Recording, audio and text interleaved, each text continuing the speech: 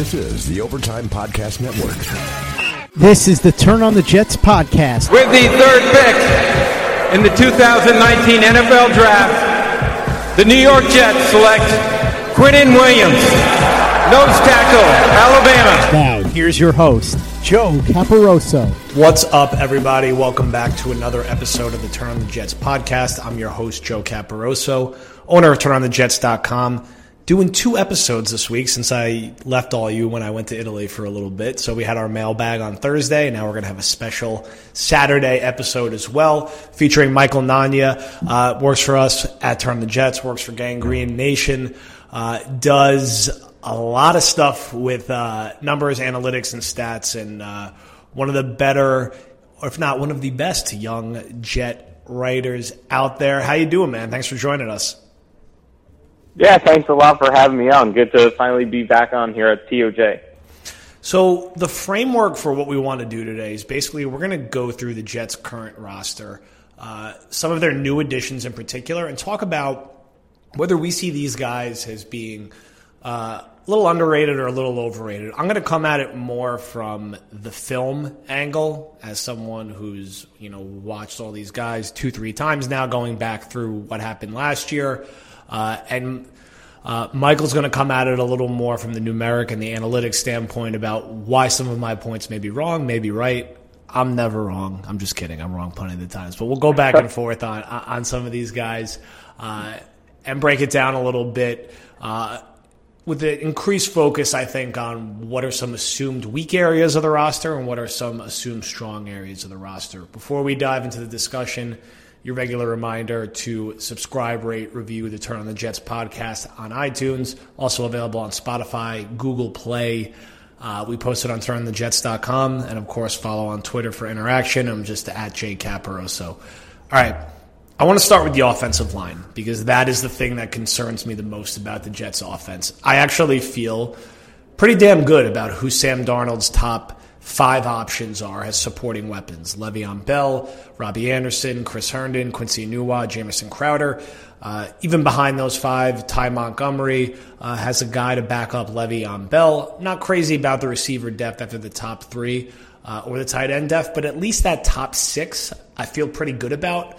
Offensive line is where I'm worried and where I'm stressed, particularly when I see the first 6 opponents on the Jets schedule. So working down that line, Brandon Shell appears to be healthy. It does not seem that the injury is really going to linger into this year if he's already doing work in OTAs. Outside of that injury, he's had a bit of a problem staying healthy. From what I've seen the past few years of both him and Beachum being the tackles, I feel like Beachum is an underappreciated and a better, more consistent overall player than Brandon Shell. While I like the pick of Adoga in the 3rd round, I'm not necessarily sure he's going to be ready to play as a rookie. Feels like more of a guy for 2020. But if there is someone who he would potentially relieve at some point due to someone being ineffective, I feel like Shell would be the more logical target, whether that's due to injury or just him struggling out there. When you look at what you've seen or what you understand of the Jets' 2 tackles from the past couple of years, how do you feel that assessment is? Or is there things that people aren't appreciating about Shell's game or maybe over-appreciating about Beachum's game? Yeah, so with Shell, I mean, my thoughts on him are a little complicated because, I've been a fan of his the past few years. I thought he's been a little underrated. Last year I was, taking track of the amount of pressure, sacks, hits that every one of the offensive linemen gave up throughout the season. And Shell, from a numbers standpoint, was pretty decent. I believe he gave up about 6 sacks last year, somewhere around there. And even from a pressure standpoint, he was pretty solid last year. But going back the past few weeks, I've been looking at Sam Darnold's numbers, tracking all of his stuff.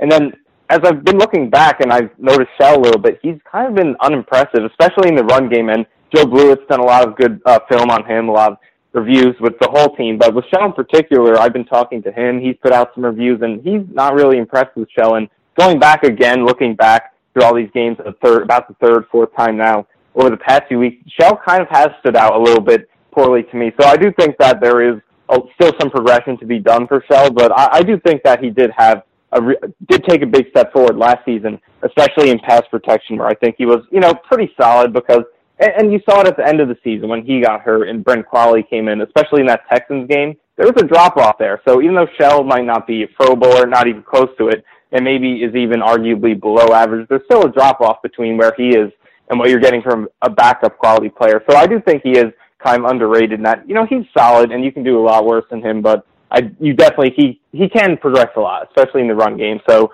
I think Shell is underrated in some ways, but definitely you can do a lot better than him, and he can still do a lot better this year. So hopefully he does progress. And I think you hit the nail on the head with Beachum.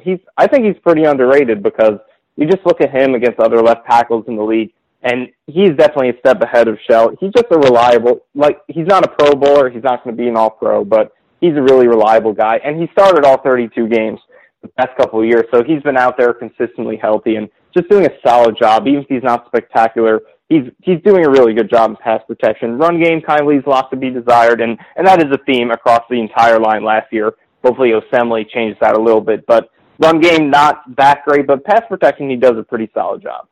This is the Overtime Podcast Network. Let's flip over to the other position that jumps to the top of everybody's mind when they talk about potential problem areas for the Jets, and that would be cornerback on the other side of the football.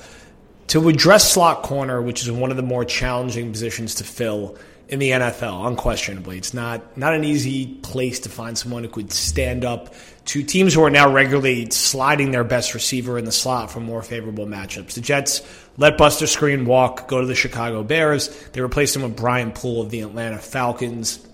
My general feeling on Poole is that he reminds me a lot of a younger version of Skrine. So I think it's going to kind of be a lateral move, maybe with the benefit of him being more durable and maybe has a little more size and athleticism, but I think they're fairly comparable players. And I would be a little less concerned about the situation at slot corner if I felt better about the situation at outside corner, because all of it trickles down.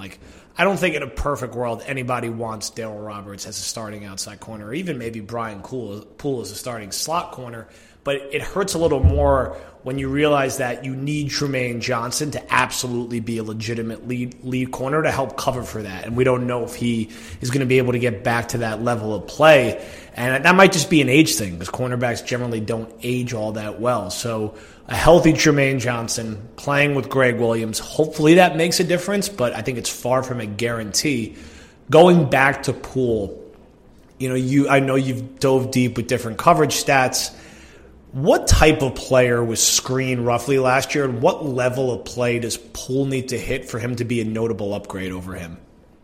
I mean, with Skrine, obviously the big downside is, and everyone hits on it, is the penalties. He is usually near the top of the league with those, so he does hurt the team in that aspect, but I think with Skrine, what kind of goes under the radar with him, or what did during his time here, is that he would have some games every now and then where he was really, really good. He had a couple in 2017, a couple last year, but then he would have a couple of those, but then more often than not, he would have one where he was really, really bad. So I think that with Poole, you're probably hoping to get a little bit more consistency, and like you said, slot corner is a really hard position to fill. It's not a position where consistency is easy to find because it's just such a difficult spot to play at, but with Skrine, it was really consistency was the big issue. He'd flash some really bright signs, have some great games, but then he'd have some really bad games, like that one against Miami a couple of years ago, which is one of the worst that you would ever seen. So with Poole, it's really just the consistency. That's what you're hoping to get. But just looking back at what he's done in Atlanta, he's kind of had the similar kind of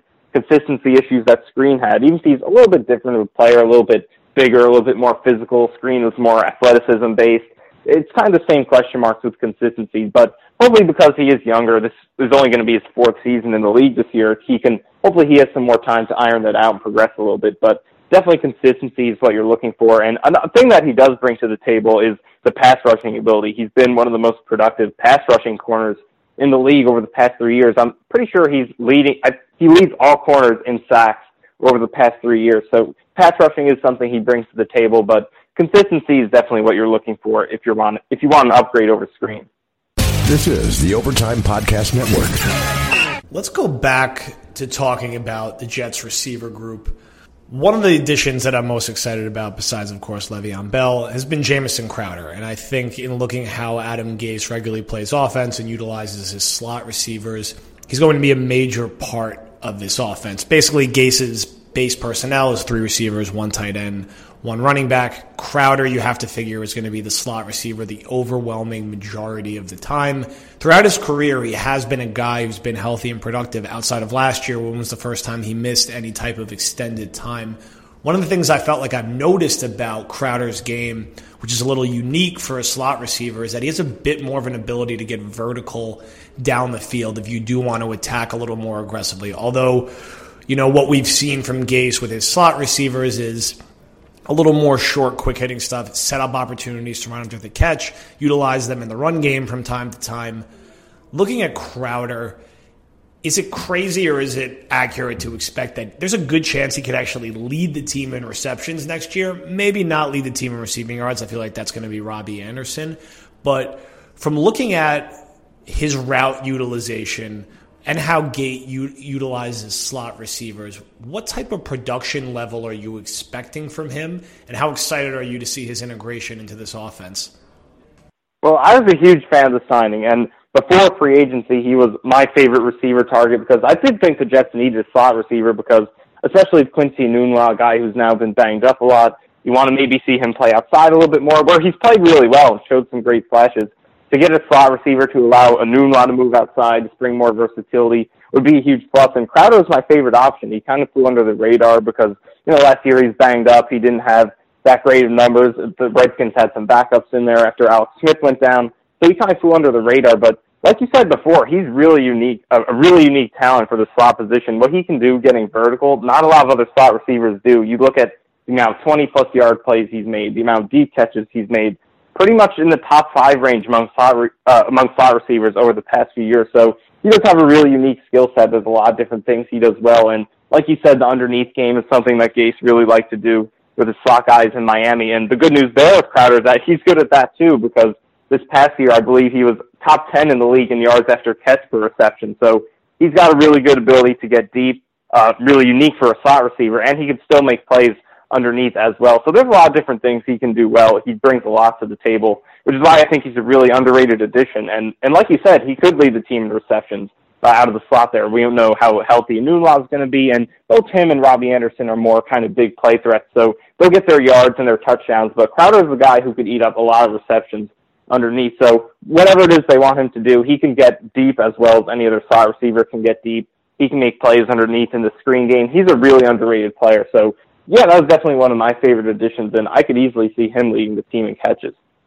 This is the Overtime Podcast Network.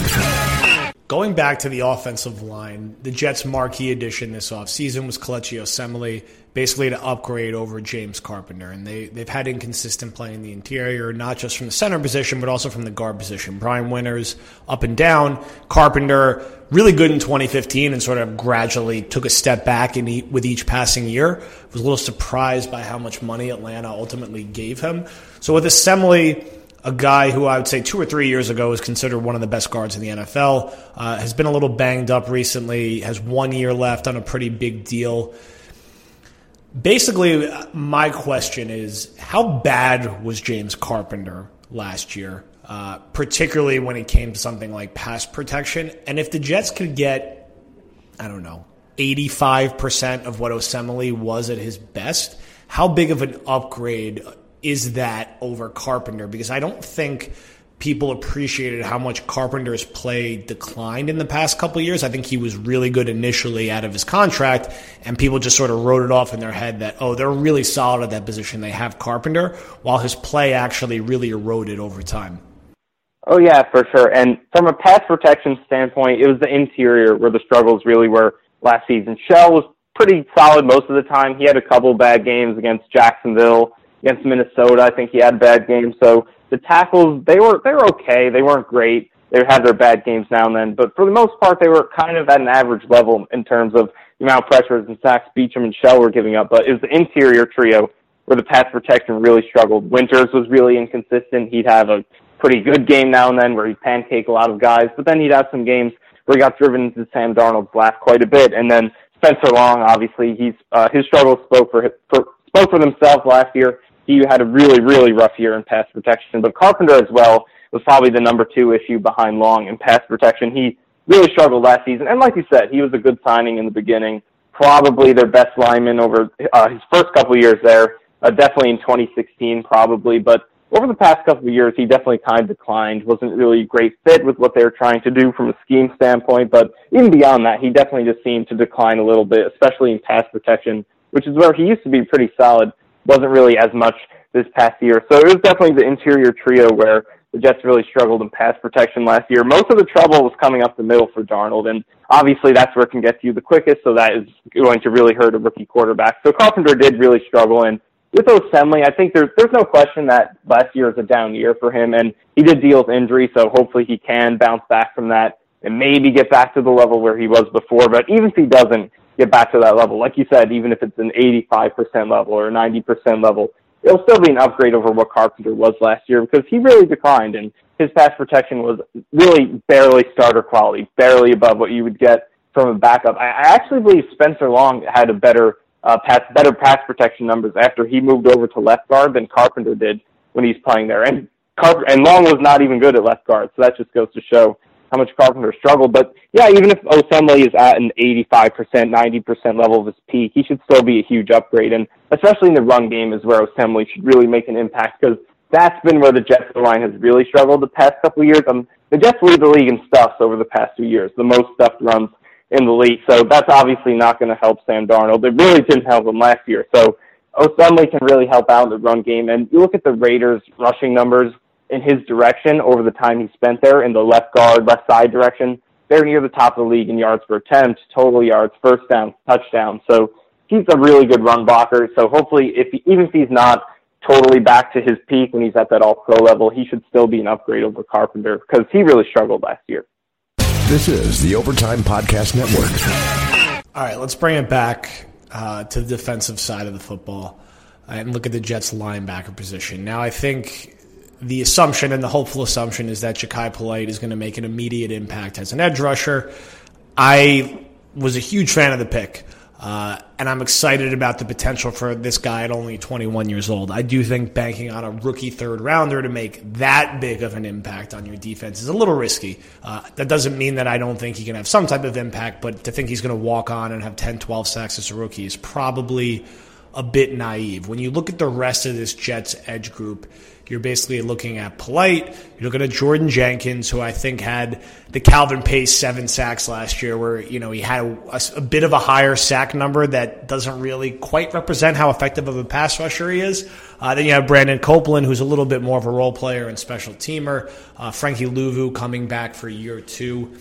How do you see those reps ultimately breaking down? And is there anyone else in that group besides Polite? And I think we know Jenkins is going to play a lot and probably regress to the mean a little bit with his sack number. But how do you see that group sort of dividing up from a rep perspective? And is there anyone who is a little more effective than their numbers showed or maybe a little less effective than their numbers showed?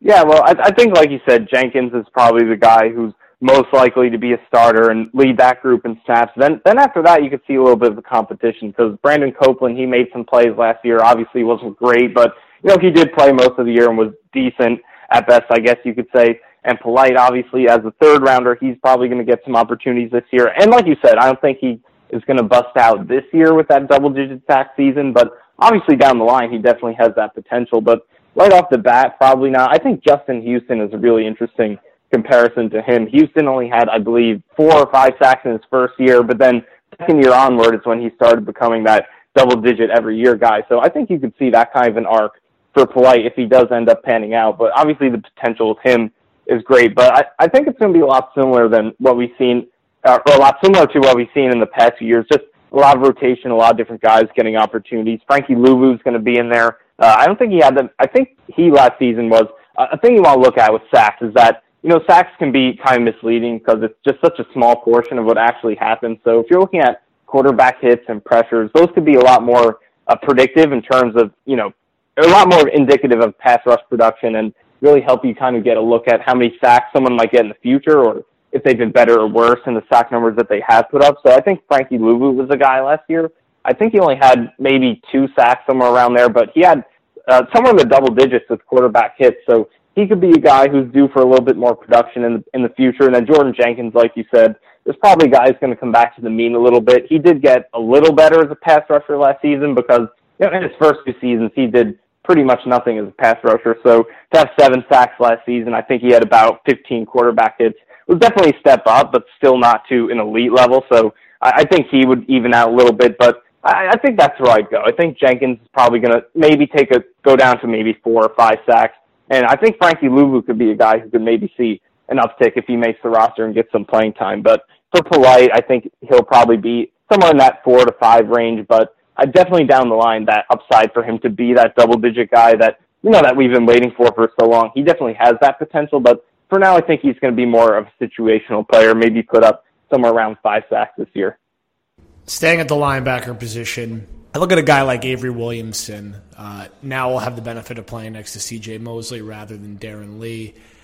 I tend to think that fans overrate Williamson's season a little bit last year. I think he was fine. Like, he was okay. He was an okay starter in the middle. You see some people tweeting, oh, he really should have got Pro Bowl consideration. He's more one of the better inside linebackers in the NFL.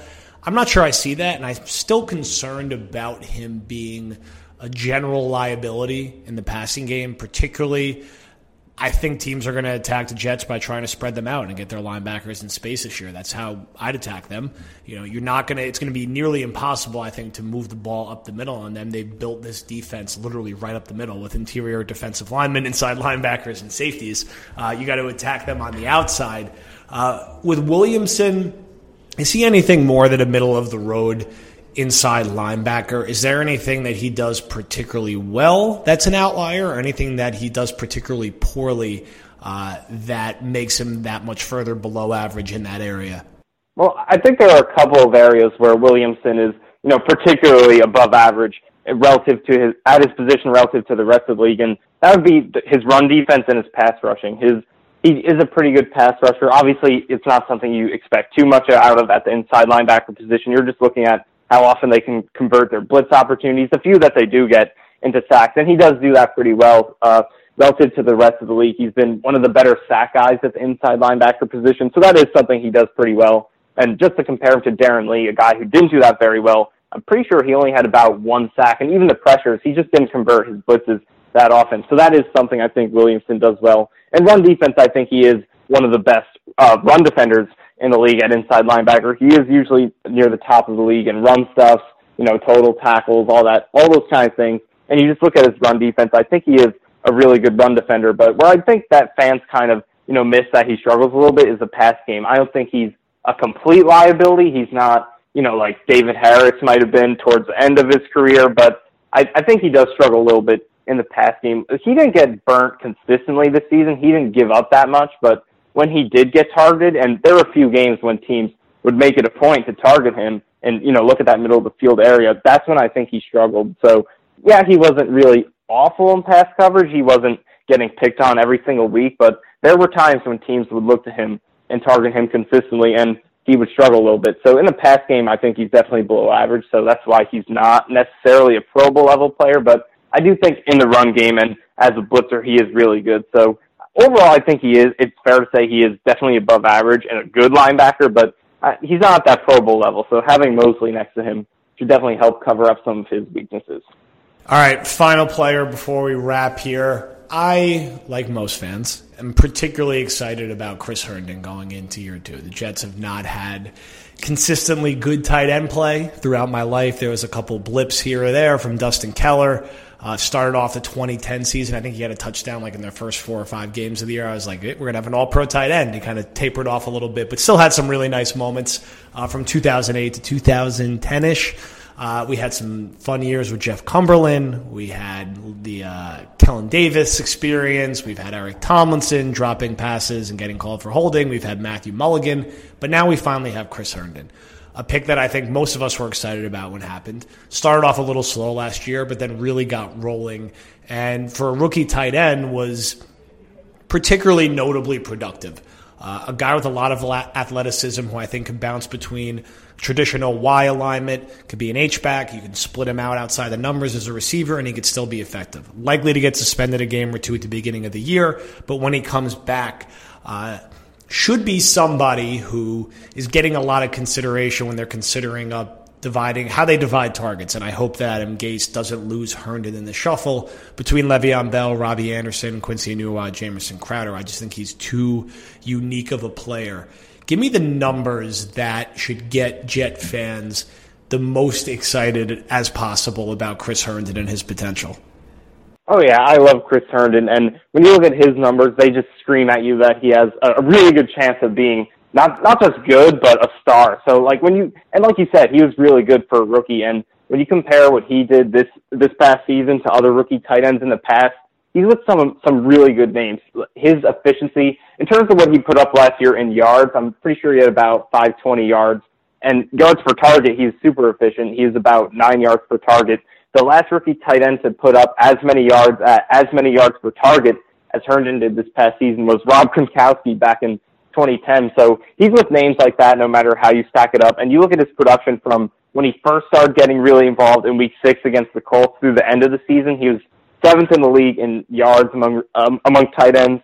I'm pretty sure he was tied for 3rd in touchdowns. And the only other players to match him in yards, touchdowns, and yards per target over that span from Week 6 to the end of the season, I believe pretty sure it was George Kittle and Zach Ertz, and that's it. So you look at what he is doing relative to rookies, it was great. The only guys who have done what he's done over the past few seasons in their first year in the league have usually been pretty good. He's in the neighborhood of guys, I already mentioned Gronk, but Hunter Henry, George Kittle, guys like that, Zach Ertz, Vernon Davis all had similar numbers. So he's in the neighborhood of a lot of guys who've had similar rookie seasons and went on to become really good players. And then you just look at what he did once he started getting involved through the end of the season. He was already playing like one of the 10 best tight ends in the league as a rookie at only 22 years old. So you just look at the connection he had with Darnold, making a bunch of improvised plays throughout the year. When Darnold would scramble, Herndon would break off his route and go make a play near the sideline. You saw a ton of that. So they just had a clear camaraderie, and you look at the numbers and they just scream to you that there's a really good chance he's going to be one of the best tight ends in the game. I'm excited, and I think Jet fans should be excited too. I think Darnold and Herndon will be a duo that we'll be hearing about for a while, and one of the young players on the roster to particularly be excited about. All right, Michael, appreciate you joining us. Looking forward to continuing to see the content that you're churning out. We'll talk again as the season gets a little closer.